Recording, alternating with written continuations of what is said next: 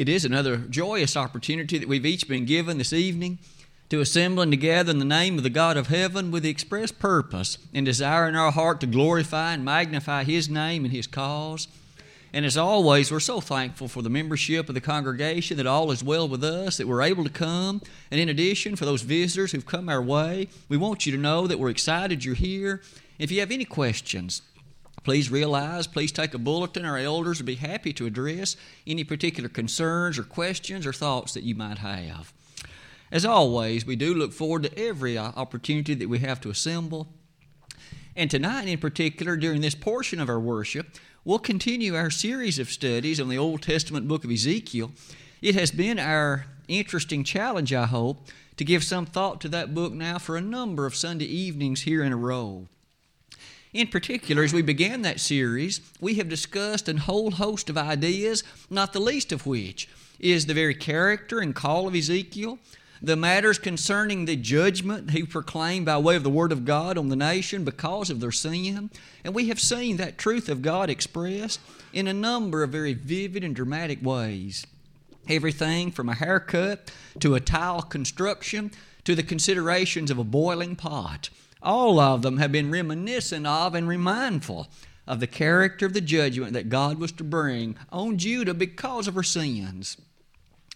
In particular, last Sunday evening, as we looked at chapters 25 to 32, we gave some thought to the judgment God also pronounced on the surrounding nations, like Ammon, Edom, the Philistines, Egypt, and some others. It is the case tonight. We come to chapters 33, 34, and 35 in the book of Ezekiel. Please be turning there with me as we highlight some of the interesting aspects of those three chapters of the Word of God. It would certainly be in order to keep in mind the fact that among the chapters in Ezekiel, chapter 33 is perhaps most famously known for the so-called watchman consideration found within it. And I would invite us to devote the next few moments to a highlighted consideration of the matters of the watchman as found in Ezekiel chapter 33. The watchman. Maybe it's fair to say, even at the outset, that again a picture, as we have done in the past, might well be in order. On the top left, you'll notice a picture in which you see a person who is there standing upon a wall and looking with gazed and very careful eye into the distance to see whether or not there might be any problem, any trouble, any enemy approaching the city. We're well aware of the importance and the needfulness of a watchman in the ancient era. You can perhaps imagine it well. Most of the cities in that era had a wall about them. Obviously, what that would mean is if you always remained inside the wall, you would have little knowledge, at least careful knowledge, of what transpired outside it. And thus, they would employ watchmen who, with careful gazed eyes around the clock, would keep a very careful view toward the distance to see if an enemy was approaching or a problem was developing. Needless to say that once a problem was perhaps perceived, once an enemy was seen in the distance, he would bring word immediately to the authorities inside. The king had to be protected. The other army had to be, of course, gathered appropriately so that defense could be made. It goes without saying that the watchman was an extraordinarily important individual. No wonder then, as we come to chapter 33 in Ezekiel, God uses the idea of a watchman to in fact teach Israel about some more matters as well. This chapter pairs very well with chapter 3. In fact, you'll notice the multiplicity of threes, Ezekiel chapter 3 and Ezekiel chapter 33, all of which make careful observation and mention about the needfulness of the watchman. Back in chapter 3, God specifically told Ezekiel, "You are to be the one who proclaims majestically and powerfully to my people the fact that there's problems on the horizon." Isn't it true? God told Ezekiel, you warn them. You tell them that they have in fact strayed from me so that they can make proper repentance and so that they can come to me as I would have them do. Now when we reach chapter 33, what is this new message, this revised message, you might say, that God has for both Ezekiel and for the people? Let's make a selection of a few of the verses 1 to 7 of the chapter, begin by calling to our attention the powerful work of the watchman. Verse number 2 reads, Son of man, speak to the children of Israel, children of thy people, and say unto them, When I bring the sword upon a land, if the people of the land take a man of their coasts and set him for their watchman, if when he seeth the sword come upon the land, he blow the trumpet, and warn the people, then whosoever heareth the sound of the trumpet, and taketh not warning, if the sword come and take him away, his blood shall be upon his own head. We can thus see again the work of the watchman. God says, if my people put in place a watchman, we know how it works. If that watchman sees the enemy coming, he blows the trumpet, and the people have opportunity to protect themselves and to flee. God says, if someone chooses to ignore the warning, if someone chooses to ignore the blowing of the trumpet, then if the sword comes and the man's life is lost or some other difficulty comes, it's his own fault. He's the one that ignored the warning. I wonder what the lesson in that may be. It's almost clear, isn't it?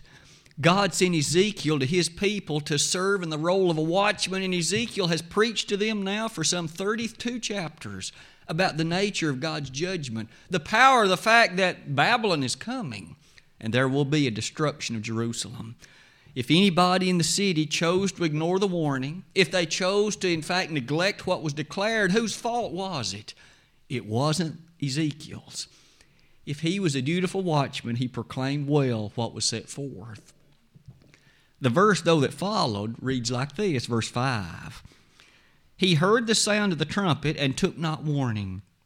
His blood shall be upon him, but he that taketh warning shall deliver his soul.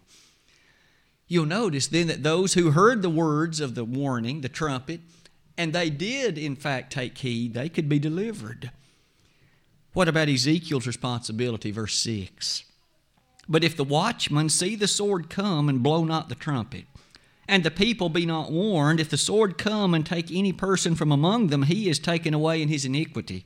But his blood will I require at the watchman's hand. You can imagine a watchman, like on the picture to the right. I don't know if you could make out the detail, but there is a man actually on that wall, but he's asleep. The enemy may be approaching in the distance, but the watchman is not very dutiful.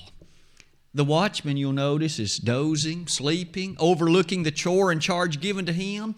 And you'll notice that in the verse we just read, God, in fact, specifies, doesn't he, that in such a situation as that, though a person's life may be taken, I'll require his blood at the watchman's hand, because the watchman did not do his job. In the verses that follow, let's apply all of that now the way God does. Beginning in Ezekiel chapter 33, verse number 7, if we revisit that previous slide,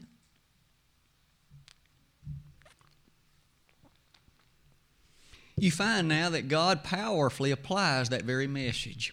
He reminds Ezekiel first and foremost, beginning in verse number 8, Ezekiel, you again are my watchman. You are given the interesting challenge of proclaiming to my people the fact that doom is coming. The enemy is approaching. You must be, in fact, very busy about that task. And now, if anyone chooses to ignore your warning, their blood will be on their own head. If, on the other hand, a person chooses to heed your warning, they can be delivered, they can be saved. You'll notice that's highlighted in some amazing observations. Note, for example, verse number 11. Ezekiel 33, verse number 11, please. As I live, saith the Lord God, I have no pleasure in the death of the wicked. There have been those through the centuries that have painted a portrait as if God is a mean tyrant who almost finds it joyful when someone dies lost, someone who passes from this life unprepared for judgment. God reminds Ezekiel, even though this judgment is coming, and even though it shall be a ferocious and terrible thing due to their sins, I take no pleasure in the death of those that are wicked. I take no happiness or joy in that fact. We've noted more than once, haven't we, that the New Testament is so powerful in its presentation. God would have all men to be saved and come to a knowledge of the truth, to read 1 Timothy 2:4. And we notice in 2 Peter 3:9, the Lord is not slack concerning His promise, as some men count slackness, but is long-suffering to usward, not willing that any should perish, but that all should come to repentance. It is the desire of heaven, isn't it, in the sending of the great Son, to die on the cross, that His blood could save all, if only all would come to Him. That is, of course, the sad refrain of Romans 10:16, isn't it? But they have not all obeyed the truth. The Lord came and died for all, but all have not received Him. Can we not see in a verse like this? God does ask then the haunting question.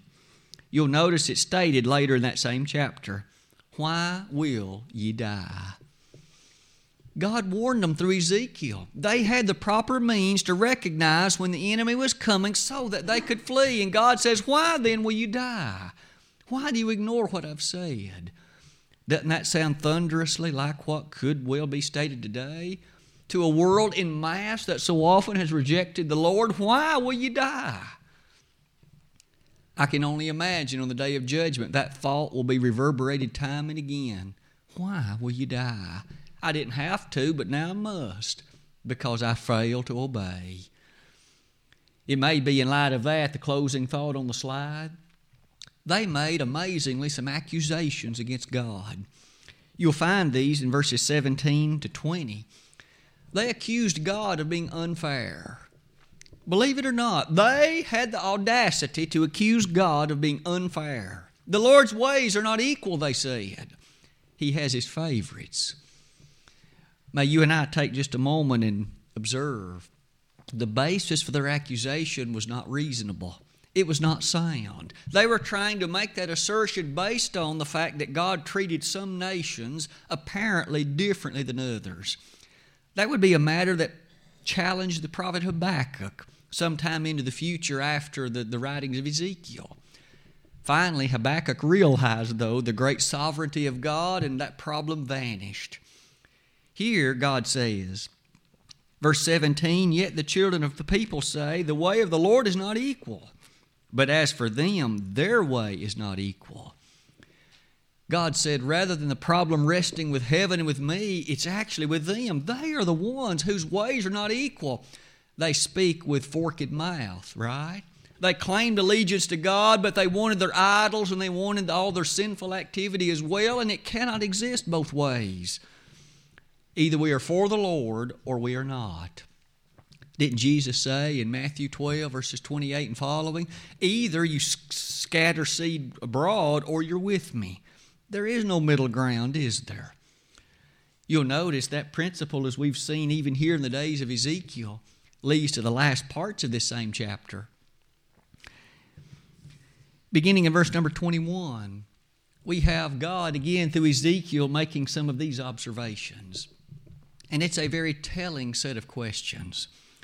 I'd like you to note the way in which God phrased some of these ideas. Verse number 24, Son of man, they that inhabit those wastes of the land of Israel speak, saying, Abraham was one, and he inherited the land, but we are many, and the land is given us for inheritance.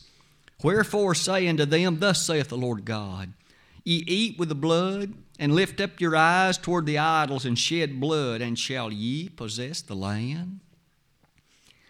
You and I, perhaps as parents and as others, can appreciate the way that God stated that question. If we may phrase it like so, here you are, my people supposedly, and yet you worship your idols, you shed blood innocently, you take matters into your hands and do that which I've condemned, and yet you think you're going to receive the land? You must be kidding. I added the last part, but you see the rhetorical nature of the question. God says you're not getting the land because you, in fact, have disobeyed me. Their habitation of the land of Canaan was always contingent, wasn't it, upon their obedience to His laws. Deuteronomy 28 as well as Numbers 26 both make that abundantly clear. You'll notice now they're in disobedience and they will forfeit their land. That forfeiture leads us to the next observation. God reiterates to them, this land will be left desolate. You will be removed from it. You, in fact, will be taken away, and in the desolation that follows, you'll find yourself scattered to the winds of the heaven. In the scattered character of all of those things, may I say, the chapter rather rapidly then closes. It does so in verses 30 and following by observing some of these ideas. Ideas that we may summarize with these lessons. The people, in fact, talked about Ezekiel. You can almost hear them behind their back when he wasn't anywhere around making fun of him. This man that's cut his hair, this man that has acted in all these strange ways, he lied on one side for 390 consecutive days. What's wrong with him? Maybe he isn't right in the head. You can imagine the disdain they had for him. And all of that, he had the nerve to straightforwardly tell them they were guilty of sin and that God was going to punish them for it. I'm sure Ezekiel was not very popular, and these verses seem to highlight that very fact. Notice some of the things they were saying about Ezekiel. Verse 30, also, thou son of man, the children of thy people still are talking against thee by the walls and in the doors of the houses, and speak one to another, every one to his brother, saying, Come, I pray you, and hear what is the word that cometh forth from the Lord. You'll notice again, they were talking behind him. They were saying things as if they were making somewhat laughter at what he had to say. Maybe in light of that, no wonder we should recognize the fact that even the Lord himself was not well received in many ways like that. Didn't Jesus say in John 15:19, marvel not if the world hate you, a fact that John reiterated in 1 John 3, verses 13 and following? You and I know that we won't always be the most popular if we stand for the truth. That truth maybe can be highlighted with three concluding thoughts to this chapter, all that we should be very brief about. First, the concept of the watchman. Am I my brother's keeper? The famous question asked by Cain centuries and centuries ago. We each realize God has given us an element of obligation relative to the watchfulness of our souls and those whom we love. Interestingly, those, of course, whom we have opportunity to assist, to go into all the world and to preach the gospel to every creature, to quote Mark 16, verses 15 and following. The concept of that watchman takes us back to even the words of Paul. What was it he said as he closed 1 Corinthians 9:16? Woe is unto me if I preach not the gospel. Why, Paul? For I'm debtor to preach it. I'm ready to preach it. I'm able to preach it. Romans 1, verses 14 to 16. And didn't he say in that 16th verse of that chapter, I'm not ashamed of the gospel of Christ. For it is the power of God unto salvation to everyone that believeth, to the Jew first and also to the Greek. The characteristic of the watchman then reminds us of that lovely obligation that rests with us. Maybe the second lesson comes right with it. That lesson that's a constant reminder to each of us as Christians. Doesn't it remind us of it in ways that you and I have so often learned? It is the case that God in that 33rd chapter on two different occasions said, if anyone that's righteous proceed to turn from me and do that which is then wicked, his righteousness will not be remembered. He will die in his sin. If that doesn't teach as clearly as anything in the Old Testament that once saved is not always saved, and it's never been that way. And it isn't that way today either. For you and I know the New Testament is filled with passages that remind us time and again that you can fall from grace, Galatians 5:4, and that you can, in fact, lose the very characteristic of incorruption that once you had. 2 Peter 2, verses 20 to 22. Maybe that church at Sardis in Revelation 3, verses 1 to 5, puts the icing on that thought. On that occasion, we find a congregation who, it says, they were alive, the name at least, but they were dead. And the Lord admonished them so much so that he said, I will blot out your name out of the book of life. Name being blotted out would imply that they again had become lost, though once they were saved. May you and I then take to heart the thought of living faithfully until death, and striving to recognize only then is that promise of eternal life provided to you and to me. Perhaps finally, that last observation. One of the things that God challenged and condemned these people of Jerusalem for was because they were so quick to hear, but they didn't implement what Ezekiel said. They were guilty of hearing, but not doing. That sounds, again, much like so many of those teachings of the New Testament, doesn't it? Where the apostles, including both Peter and Paul, reminded them of that day, and you and me as well, how needful it is to be busy putting into action that which the Lord has commanded. Didn't Jesus say in Matthew 7 in particular that those who hear but do not do are like those that build on the weak foundation of the sand? And the winds come and the other kinds of forces, and the house falls because it's founded on something so weak. No wonder all of that brings us to the next chapter. The notion of that foundation and what it leads us to. The one word that seems to leap off the page to us relative to chapter 34 is the word shepherds. You may notice that the title given to the lesson was the flock of God, and so in chapter 33 it has been the watchmen. In chapter 34 it'll be the shepherds. As you and I give thought to the shepherds of this chapter, it is truly a monumental and colossal unfolding of the great work of God for that era, and of course it points directly to the New Testament era as well. It does not begin well.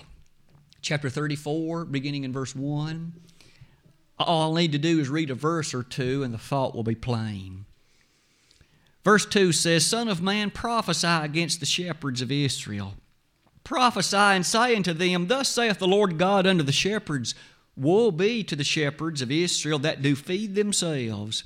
Should not the shepherds feed the flock? You immediately observe, probably along with me, that he isn't talking about those literal gentlemen that were out in the fields taking care of sheep. He's talking about those leaders of Israel who had the opportunity and the lovely privilege of leading, guiding, teaching, instructing, setting before the Israelite nation the character of God's lovely leadership. They were the shepherds that here God condemned. Verse 3, Ye eat the fat, and ye clothe you with the wool. Ye kill them that are fed, but ye feed not the flock. The diseased have ye not strengthened, neither have ye healed that which was sick, neither have ye bound up that which was broken. Neither have ye brought again that which was driven away, neither have ye sought that which was lost. But with force and with cruelty have ye ruled them, and they were scattered, because there is no shepherd, and they became meat to all the beasts of the field when they were scattered. The leaders of Israel. We've often encountered them in the Kings and the Chronicles and some of the other Old Testament writings. Those particular individuals who occupied positions of authority and leadership who, due to the association with God, should have led the people with such care and such earnestness. And yet God says, you took care of your needs and you ignored my flock. You took care and fed your belly and you put clothes on your back, but you ignored my sick, my weak, my scattered. God says, woe be to the shepherds. These individuals that ought to have taken their role of leadership far more critically and far more carefully. Later, something else in the prophets will be stated relative to these shepherds, but maybe Ezekiel 34 is the high water mark of God's statement of woe upon them for what they had failed to do. You'll notice as the chapter continues, verse 6 says, My sheep wandered through all the mountains and upon every high hill. Yea, my flock was scattered upon all the face of the earth, and none did search or seek after them. Think back to the days of Joshua for a moment. I realize that were centuries earlier than Ezekiel. But in the days of Joshua, the people of Israel remained faithful. And one of the reasons why was the stalwart, uncompromising, unbending character of Joshua. Though the people already were beginning in their heart to seek after idols, Joshua sternly kept them in line. Since the days of Joshua, there had been no leader like that. Oh, they had had David, but he too had his own weaknesses, and they had Solomon, but he had far many. They lacked for a gentleman who was wholly given to the ways of God and would unbendingly follow it. God says to these shepherds, you've compromised. You've fed yourself and taken care of your needs, but you've ignored your responsibility. You've neglected your duty, and for that, you're going to be punished. Woe be to the shepherds. As you can well tell on the slide, I've tried to highlight with you some of the features of what God holds in store for the punishment upon them. In verse number 7, therefore ye shepherds, hear the word of the Lord. Doesn't it always seem as if that's the remedy for all problems? Hear the word of the Lord. As I live, saith the Lord God, surely because my flock became a prey, and my flock became meat to every beast of the field, because there was no shepherd. There was no shepherd. I thought that picture would perhaps embed well in our mind the very thought. Sheep without a shepherd. God's people, you see, were trying to float along on their own, and sad to say, the leaders that there ought to have been were derelict in their duties. They had so often failed to use the very things of God. We even remember there was a time somewhat prior to this when the book of God was found in the temple and they didn't even recognize what it was. Surely the leaders had failed time and time and time again. As that leadership brings us back here to chapter number 34, verse 10 is God's summary. Thus saith the Lord God, behold, I am against the shepherds, and I will require my flock at their hand, and cause them to cease from feeding the flock. Neither shall the shepherds feed themselves any more, for I will deliver my flock from their mouth, that they may not be meat for them. God was going to provide the solution, the remedy, the answer for this issue, and these shepherds were going to be removed from their leadership duties. It may well be, as the chapter proceeds, returning to that previous slide that we had noted,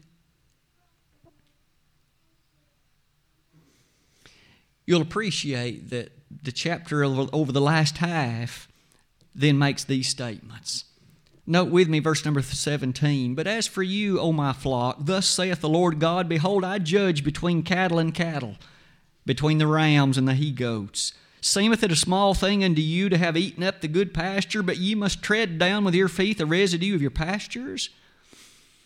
God asked these shepherds, you have taken the best for yourselves and left my people with nothing. Talk about selfish leaders. Israel had it.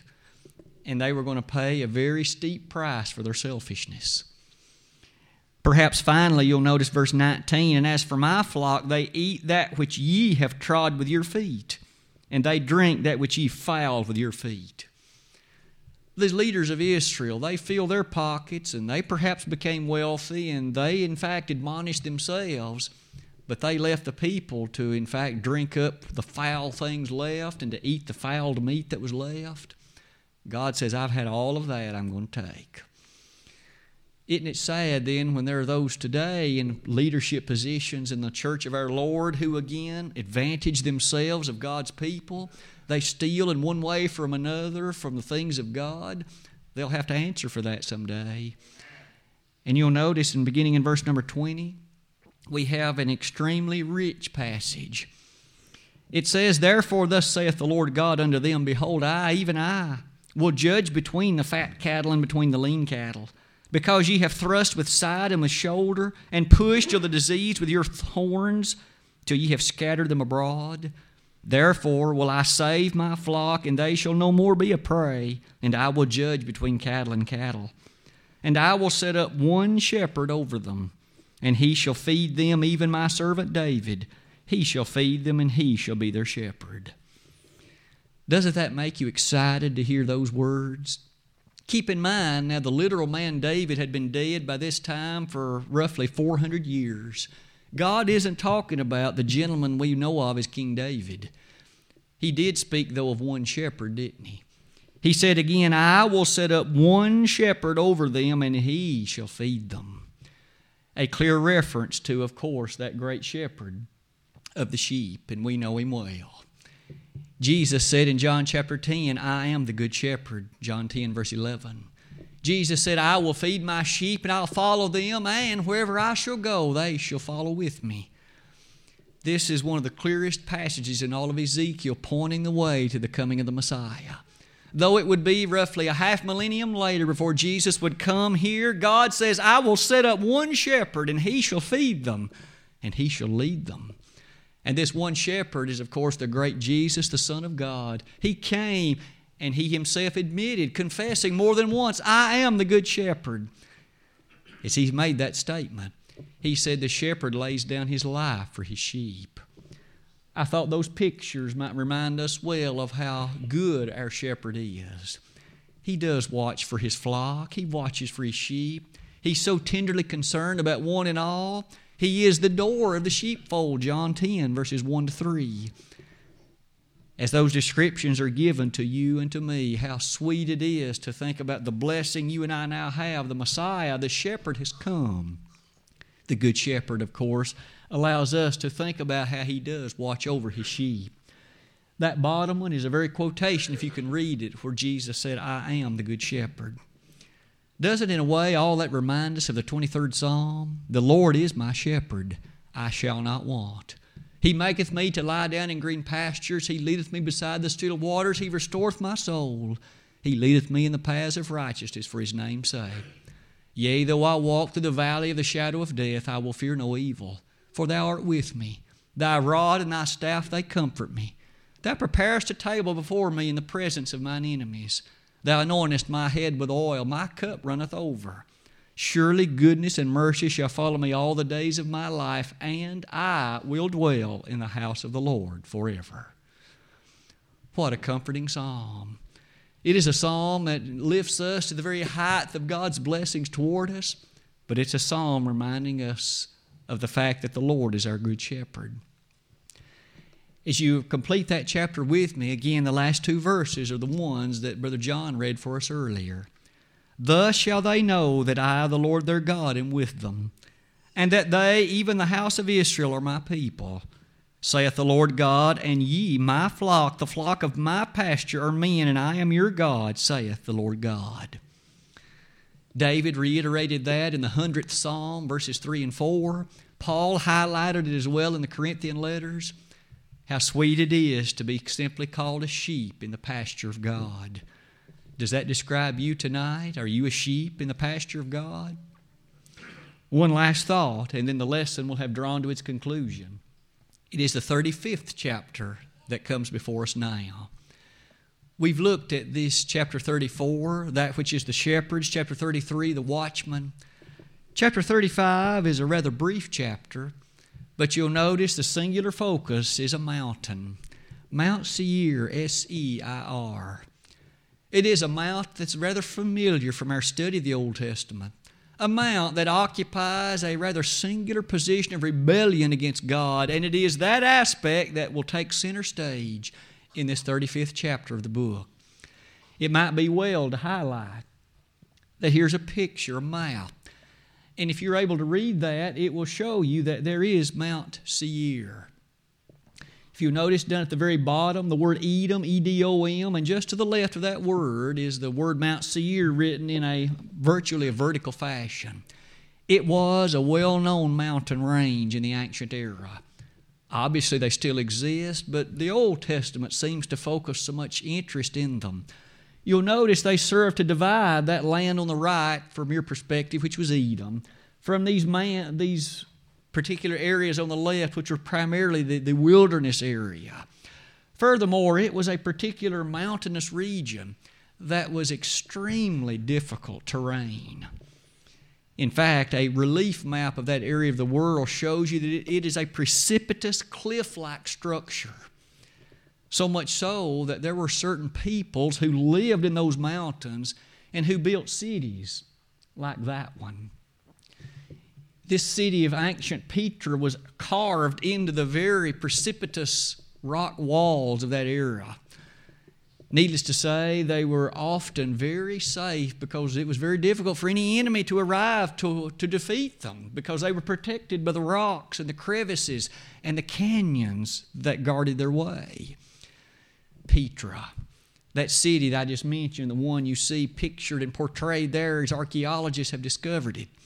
May I say to you that that particular area of Edom is also known to you and me as the very descendants of Esau, the Edomites. That's where they lived.